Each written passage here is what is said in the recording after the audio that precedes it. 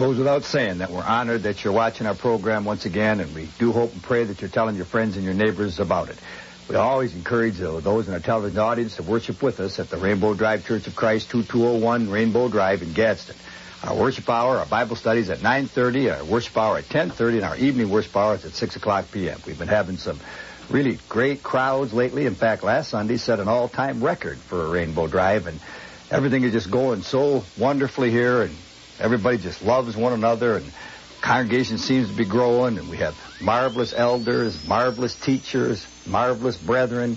I just think Rainbow is a great, great place to worship, and if you're looking for a place to worship, then certainly we encourage you to come and to be with us and to see just exactly what we have to offer. I believe that we have marvelous, marvelous Christian people here, and the most important thing about our congregation is that where I have such wonderful peace. There's such great love among the brethren and such great respect and such compassion. And brethren here really try to help one another out and really do love one another. So we do encourage you to worship with us. And if you don't live anywhere near the Rainbow Drive Church of Christ, and worship with the nearest congregation of the Church of Christ to you. I want you to open your Bibles now with me to 1 Corinthians, the 13th chapter, the 12th verse. 12th and 13th verses. That'll be our text for this morning. Apostle Paul writing, "For now when we see through a glass darkly, but then face to face. Now I know in part, but then shall I know, even as I am known. And now abideth faith, hope, and love, these three. But the greatest of these is love." It seems that in the 12th verse, Paul is talking like so many of us human beings sometimes talk and sometimes ponder and wonder. It seems that he's confused about some of the problems of this life, some of the complexities of this life. And he points out that within his human mind and being limited as far as his ability to understand was concerned, there were so many things about this life that were confusing. He was looking into a glass darkly. There would come a time when it would be like looking face to face, a time when God would give us the ability to understand. But right now, he had so many problems and so many things were confusing to him, and there were so many complexities in life. And he said to try to figure all these things out is just like one looking into that dark glass and not being able to see the image of himself clearly. Now, what was bothering Paul on this occasion? Well, the Bible doesn't say, so we don't know specifically what he was thinking about when he wrote, "Now we look into a glass darkly." But it could be that Paul maybe he didn't understand all of the suffering that he had to go through as a Christian, or at least wondered why he had to go through this suffering as a Christian. When he was a Pharisee, he had the good life. He was a man of position, a man of importance, a man of stature, a man who was looked up to. Now, when he became a New Testament Christian, just the opposite was true. In 1 Corinthians, the 4th chapter, beginning with the 9th verse, he said, "We are fools for Christ's sake, but ye are wise. We are weak, but ye are strong. Ye are honorable, and we are despised. And even of this present hour we do both hunger and thirst, and have no certain dwelling place, laboring with our own hands, being reviled we bless, being persecuted we endure it, being defamed we entreat it. We are made as the filth of the world, the offscouring of all things unto this present day." Paul talked often about the suffering that he had to endure. In 2 Corinthians 11th chapter, beginning with the 24th verse, he said on 5 different occasions he was beaten with 40 lashes, save one. Thrice was he beaten with rods. Once was he beaten with stones. Thrice was he shipwrecked. A day and a night he was in the deep, in peril from within and in peril from without, in peril from his countrymen, in peril from false brethren. He just lived a life in which he was almost constantly on the run from his enemies, had great physical problems. In 2 Corinthians, the 12th chapter, around the 9th verse, he prayed on 3 different occasions, 3 different times, I should say, for the Lord to relieve him of this thorn in the flesh, as he put it, this physical problem. And Jesus didn't relieve him, said that my grace is sufficient for you, for when you're weak, then are you strong. So Paul possibly, as almost all of us human beings do, maybe was wondering why he had to suffer so much, and why many people who seem to be so ungodly so often prosper so much. Maybe he was confused about his own weaknesses and his own shortcomings. You know, Paul strove very desperately to live the Christian life. In 1 Corinthians 9:27, he said, "I buffet my body daily, lest I should preach unto others, and I myself become a castaway." Paul always recognized the possibility of him losing his faith and drifting from that faith and becoming a castaway, being no longer a part of the faith. So he was constantly buffeting his body, constantly striving to live his life in a manner that would be pleasing to God. But as desperately as he tried to live for the Lord, he had many weaknesses. made many mistakes. Romans, the 7th chapter, the 24th verse, he said, the good that I would do, I don't do it. And the evil that I would not do, I do.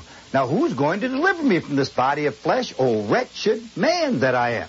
I thank God through Jesus Christ, my Lord. For with the mind I do serve the law of God, but with the flesh, the law of sin.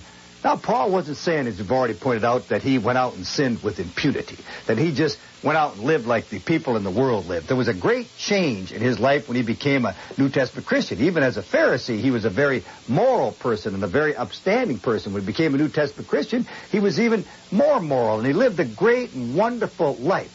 But he had a tremendous problem with sin, just like we all have a problem with sin.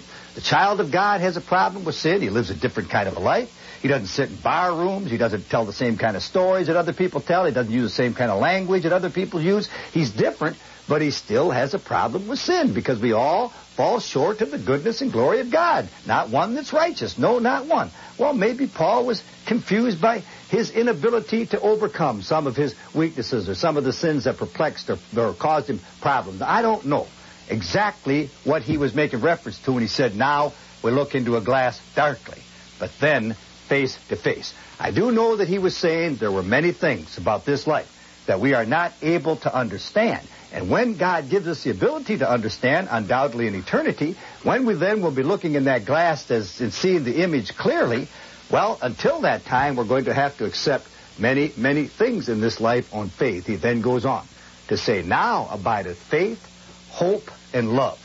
But the greatest of these is love. Now, Paul had priorities. He said the most important thing in his life, the most important virtue for him to possess was love. He said faith and hope are great virtues that every child of God needs to manifest in his life and need to be a part of his life. But love was even greater than faith and even greater than hope. You know, there are things in life, friends and brethren, that are more important than other things. If you were to ask me to list in sequence what I consider to be the four most important things in our life in the order of their importance, number one, I'd say the most important thing in our life is God, Jesus Christ. Matthew 6:33, Jesus said, seek ye first the kingdom of God and his righteousness. Now, I want you to understand the context that Jesus uttered those words of Matthew 6:33. Beginning with the 25th verse, he said, why take ye thought for your life, what ye shall put on? Behold the fowl in the air. They sow not, neither do they reap, nor they gather into barns. But your heavenly Father feedeth them. Are ye not of much more value than they? And which of you, by taking thought, can add but 1 cubit to your stature? Behold the lilies in the field, and how they grow. They toil not, neither do they spin. Yet I say unto you that Solomon in all of his glory hath not been arrayed like one of these.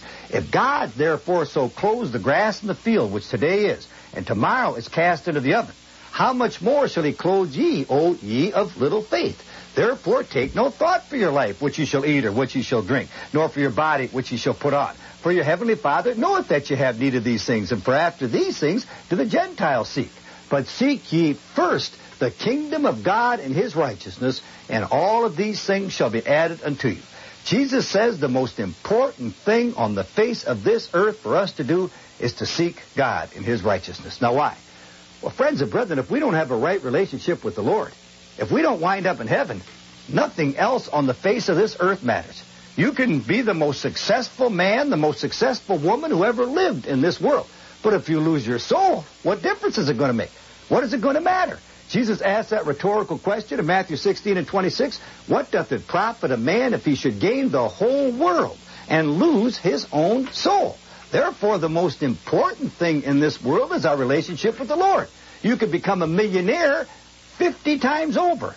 But if you lose your soul, 1 second after you're dead, it won't matter one iota that you were a millionaire 1,000 times over. You can be the poorest pauper who ever lived. And if you wind up in heaven, 1 second after you leave this world, it isn't going to matter that you were a poor pauper. What's going to matter is where you're going to spend eternity. Therefore, where we spend eternity in our relationship with God has to be the top priority of every right-thinking person on the face of this earth. In Matthew 10:37, Jesus said, he who loves father and mother more than me is not worthy of me. He who loves son and daughter more than me is not worthy of me. He who is not willing to deny himself, take up his cross, and come follow me is not worthy of me. So God and Christ and our relationship with the Lord and our salvation has to be the top priority in our lives. Number two, to all married people, the top priority in their lives should be their husband or their wife. Paul says in Colossians 3:18, wives, submit yourself unto your husbands, for this is fit in the Lord. Husbands, love your wives. The most important person on the face of the earth to every husband and every wife should be their wife or their husband. More important than their children, more important than their parents, more important than anything else in this life, with the exception of the Lord himself. In Matthew, the 19th chapter, beginning with the 4th verse, Jesus said, have ye not read that he which made them at the beginning made them both male and female? And for this cause ought a man to leave his father and mother and cleave to his wife. And they twain shall be one flesh, for they are no longer twain but one. What therefore God has joined together, let no man put asunder. Jesus says that when you enter into that relationship, you leave your father and your mother, and you cleave to your husband or your wife. So your husband and wife becomes the most important thing for you in this world, second only to Jesus. Now, what about the married couple that puts God first in their lives and each other second? Do you think that marriage is going to end in a divorce? Do you think there'd be any possibility of that marriage ending in a divorce? Anytime you see a divorce in this world, and especially among people who claim to be followers of the Lord, you could mark it down. Number one, they did not put Jesus first in their lives. Number two, they did not put each other second in their lives. Any husband and any wife who's putting God first, Christ first, their salvation first, and then their mate second, there is not going to be a divorce in that family. That couple is going to work out their problems. That couple is going to do whatever is necessary to make their marriage be what God would have it to be. Just like anything else in life, friends and brethren, a good marriage requires hard work. The only difference in most instances between the good marriage and the bad marriage is that the people in the good marriage are willing to work at it, willing to forgive one another, willing to overcome their problems, willing to try to understand one another, and the people in the bad marriage don't do that. They have no consideration for one another. They're not giving each other the place in their lives that God expects a husband and a wife to give one another. So secondly, only to our relationship with God, in importance as far as I'm concerned, is our husband or our wife. Third, our children. In Proverbs 22:6, in that general rule, you understand a proverb is a general rule. That means that normally that proverb is true. Normally the general rule holds true. But there are exceptions to general rules. In Proverbs 22:6, the writer says, bring up your child in the way he shall go, and when he's old, he will not depart from it. Now that admonition, friends and brethren, is to the parents.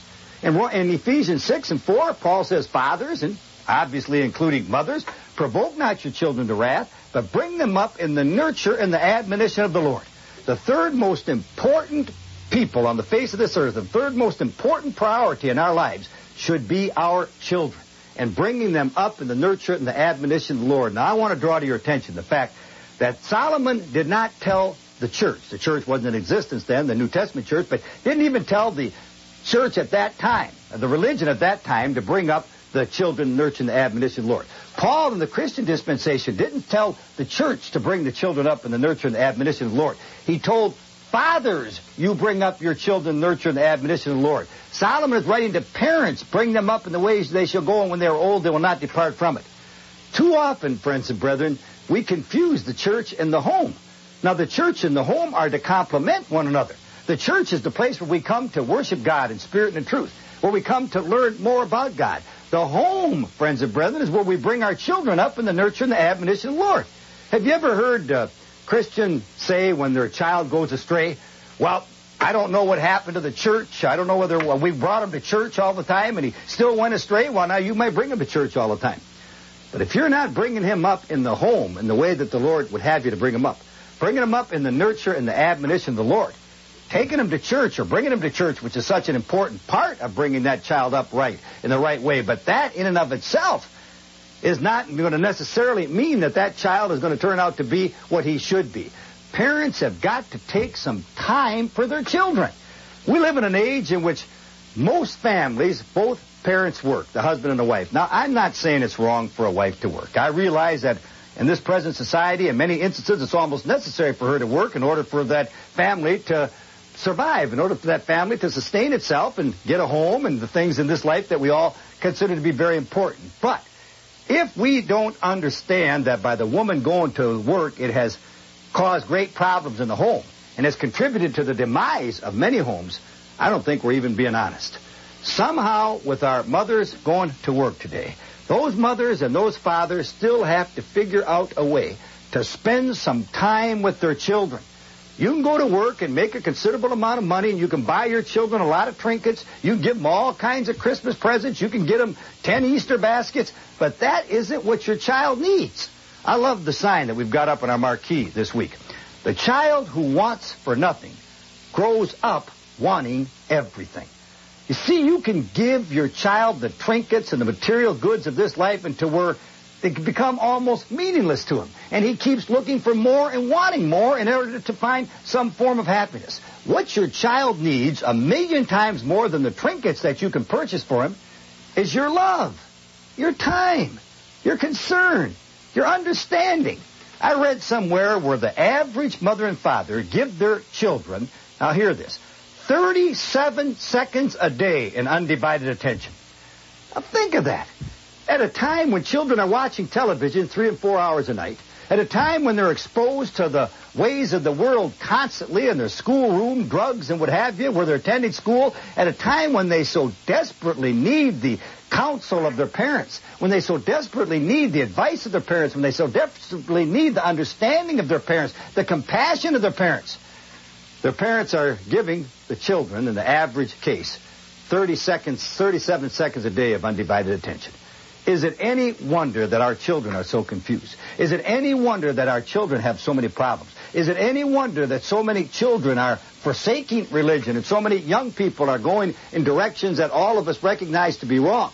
Mothers and dad, give your children some of your time. Sit down and read the Bible with them. Pray with them. Make certain you have at least one family meal a day when everybody in that family is together for that meal.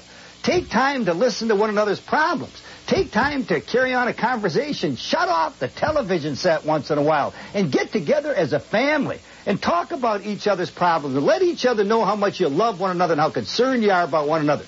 Parents who do not have any time for the children, parents who are out working 13 and 14 hours a day making a living for their children, have forgotten that they also need to make a life for their children. And the attention and the time that you give your children is what's more important than anything else in the bringing up of those children, the raising of those children. If you don't give them the proper attention, don't give them the proper time, don't give them the proper affection, don't show them the proper love, chances of your children turning out the way you want them to turn out are going to be extremely limited, if not infinitesimal.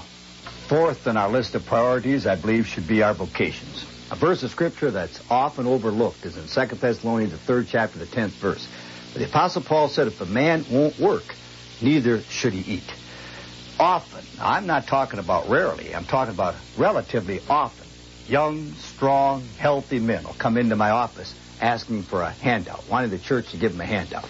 Now, I realize as well as anyone that there are extenuating circumstances. And I realize that in some instances, men are out of work through no fault of their own. And I realize that in other instances that they may have health problems. So I realize that everybody that comes into the office and asking for a handout isn't necessarily being a parasite. They're probably in a situation that they have very little control over. But on the other hand, I'm convinced that the majority of people that are coming into church buildings, these young, strong, healthy young men, asking for handouts, are simply too lazy to work.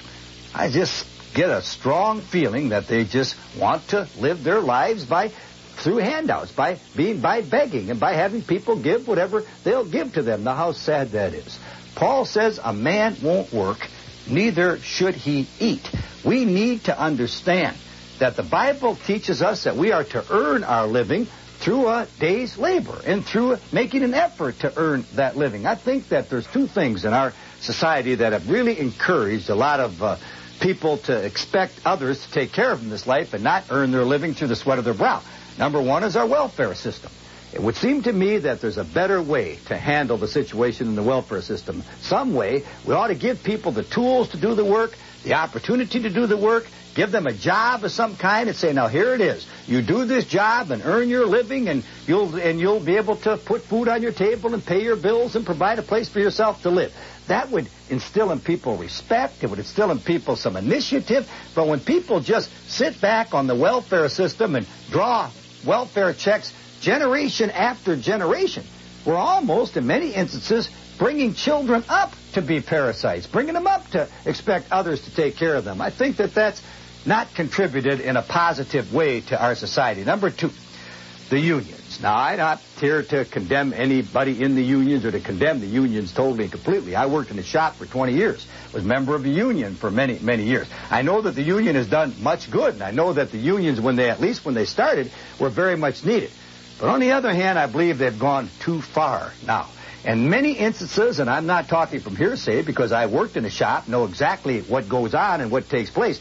Many instances, unions are protecting men who should not be protected. And men are hiding behind the union and not doing a day's work. Many men are just idling away their day in their place of employment because the union protects them, and they know that the company can't dismiss them, and so they hide behind the protection of the union, and they become the kind of men that instead of going into their place of employment, given an honest day's work for an honest day's pay, they go into that place of employment seeing how little they can do. They want that full day's pay, but they want to do as little work as is possible. As little work as it takes for them to get by, and I think that's contributed, friends and brethren, to not the necessarily demise of our society, but has contributed to putting America in a situation where we don't compete with foreign countries. Because in many foreign countries, such as Japan, people have honor and respect and take pride in their work, do a day's work for a day's pay, and are turning out a better product than we are in this country. Somehow we've got to reinstill in our people the pride of a good and honest day's work and doing their job to the very best of their ability. But anyway, we've got far too many people in this country who are very capable of working and refuse to work. Young couples, before they enter into the marriage relationship, they should make absolutely certain that they have an adequate enough income that they're going to be able to take care of themselves. I'll see young couples enter into the marriage situation. They have no visible means of support. They wind up depending on mom and dad to support them. It creates a tremendous problem, creates tremendous difficulties. And the marriage has two strikes against it before they even get started. And the next thing you know, they're in the divorce courts. Make certain that you have an adequate income. Make certain that you have a job. And all you young men out there, learn a trade of some kind. Show some initiative. Try to learn something that will help you go through life and will cause you to be able to work and earn your living and have self-respect and the respect of others. People who don't work, Paul says now, people who refuse to work and are capable of working, they ought not to eat. Therefore, our vocation should be extremely important to us, and we should make every effort to earn our living in the manner that the Bible teaches us to earn it, to support our families in the manner that the Bible teaches us to support our families. Now, those, in my opinion, are the four most important virtues in our lives, most important things in our lives in the sequence that I've listed them. Number one, God. Number two, our mates. Number three, our children. Number four, our vocations. But now Paul, in his words to us in this lesson and our text for this morning, he says, now abideth faith, hope, and love. But the greatest of these is love. First of all, he talks about faith. Faith is one of the characteristics, friends and brethren, that distinguishes us human beings from the animal kingdom. See, we have faith in something. Every human being, now I want you to think of this, every rational human being on the face of this earth, every accountable human being on the face of this earth has faith in something. Atheist has his faith in blind chance. The communist has his faith in a system of government. Some religions put their faith in reincarnation, the idea that they're going to be born again, come back either as another species or as another human being on this earth after we leave this particular world. The people in the Oriental countries, many of them, their faith is in Confucius. Everybody puts their faith in something or someone. That's part of the human species that's so natural. We have to believe in something. We have to put our faith in something. Well, now, the child of God, friends and brethren, his faith is in the teachings of this book, the God of this book, and the Christ of this book. Paul says in Romans 10 and 17, faith cometh by hearing, and hearing by the word of God. The child of God puts his faith in that omnipotent, omniscient God who could simply speak this universe into existence. That God who's all-powerful. That God who's totally unlimited. That God who is omnipresent. That God who can do anything that he chooses to do any way that he wants to do it. Our faith is in that God, and our faith is in Jesus Christ, his Son, who came into the world and paid the price for sin, died for you and for me, bore our sins in his body on the tree. Number two, Paul talks about hope. That's another one of the distinguishing characteristics between a human being and an animal. We human beings have hope. A person is ill, he hopes that he's going to get well. Person makes an investment, he hopes that that investment will return to him a profit. Whatever we do in life, almost everything we're involved in, we have great hope. We hope that our marriage will be the very best marriage that it can be. We hope our children will be the best children that they can be and grow up to be the best adults that they can be. Hope is one of those ingredients that every human being has. It's a part of the life of every human being. We all have hope for things on this earth. All have hope that things are going to be better on this earth. But the Christian, friends and brethren, has a hope that's greater than any other hope on the face of this earth. He has the hope of eternal life, which God, who cannot lie, promised before the worlds began. And because we've run out of time now, Paul says, third, but most important of all, is love. Love is the most important virtue of all. Why? Well, if you love God, you're going to obey God. Jesus says in John 14 and 15, if you love me, you'll keep my commandments. If we love our fellow man, we're going to serve our Lord. For Jesus says, whatsoever you do to one of these, the least of my little ones, you do it also unto me. Love, friends and brethren, will be the characteristic that will motivate us to live closer to the Lord than anything else of which you can think. It'll cause us to do unto others as we would have others do unto us. It'll cause us to live our lives in such a manner that the light of Jesus Christ will shine through us, and people will know that we're followers of the Son of God, who saved the Savior of this world. Love is the most important virtue of all. And I pray that you love the Lord enough that you'll obey him this morning in baptism. If you've never done that, be baptized into him for the remission of your sins, where you can appropriate his blood to your life. If you're a delinquent Christian, my prayer is that you'll come back to the Lord this morning where he and receive his forgiveness, repenting of that delinquency, and let the Lord take you back into his arms, forgive you of your sins, and let those sins be blotted from the memory of our Lord. Hebrews 8 and 12, I will be merciful to their unrighteousness and remember their iniquities no more. So whatever your needs might be this morning, I hope you've got your priorities right. I hope that you've got your priorities listed the way Paul had his listed when it comes to those things that are spiritual, that you have the right kind of faith, you have the right kind of hope, and then more important than anything, you have the kind of love that the Bible teaches is so important for every person on the face of this earth to have. May God bless each and every one of you. Thank you so much for watching the program. Tell your friends and neighbors about it, and hope to see you at the Rainbow Drive Church of Christ this morning, 9:30 for Bible study, 10:30 for worship hour. God bless each.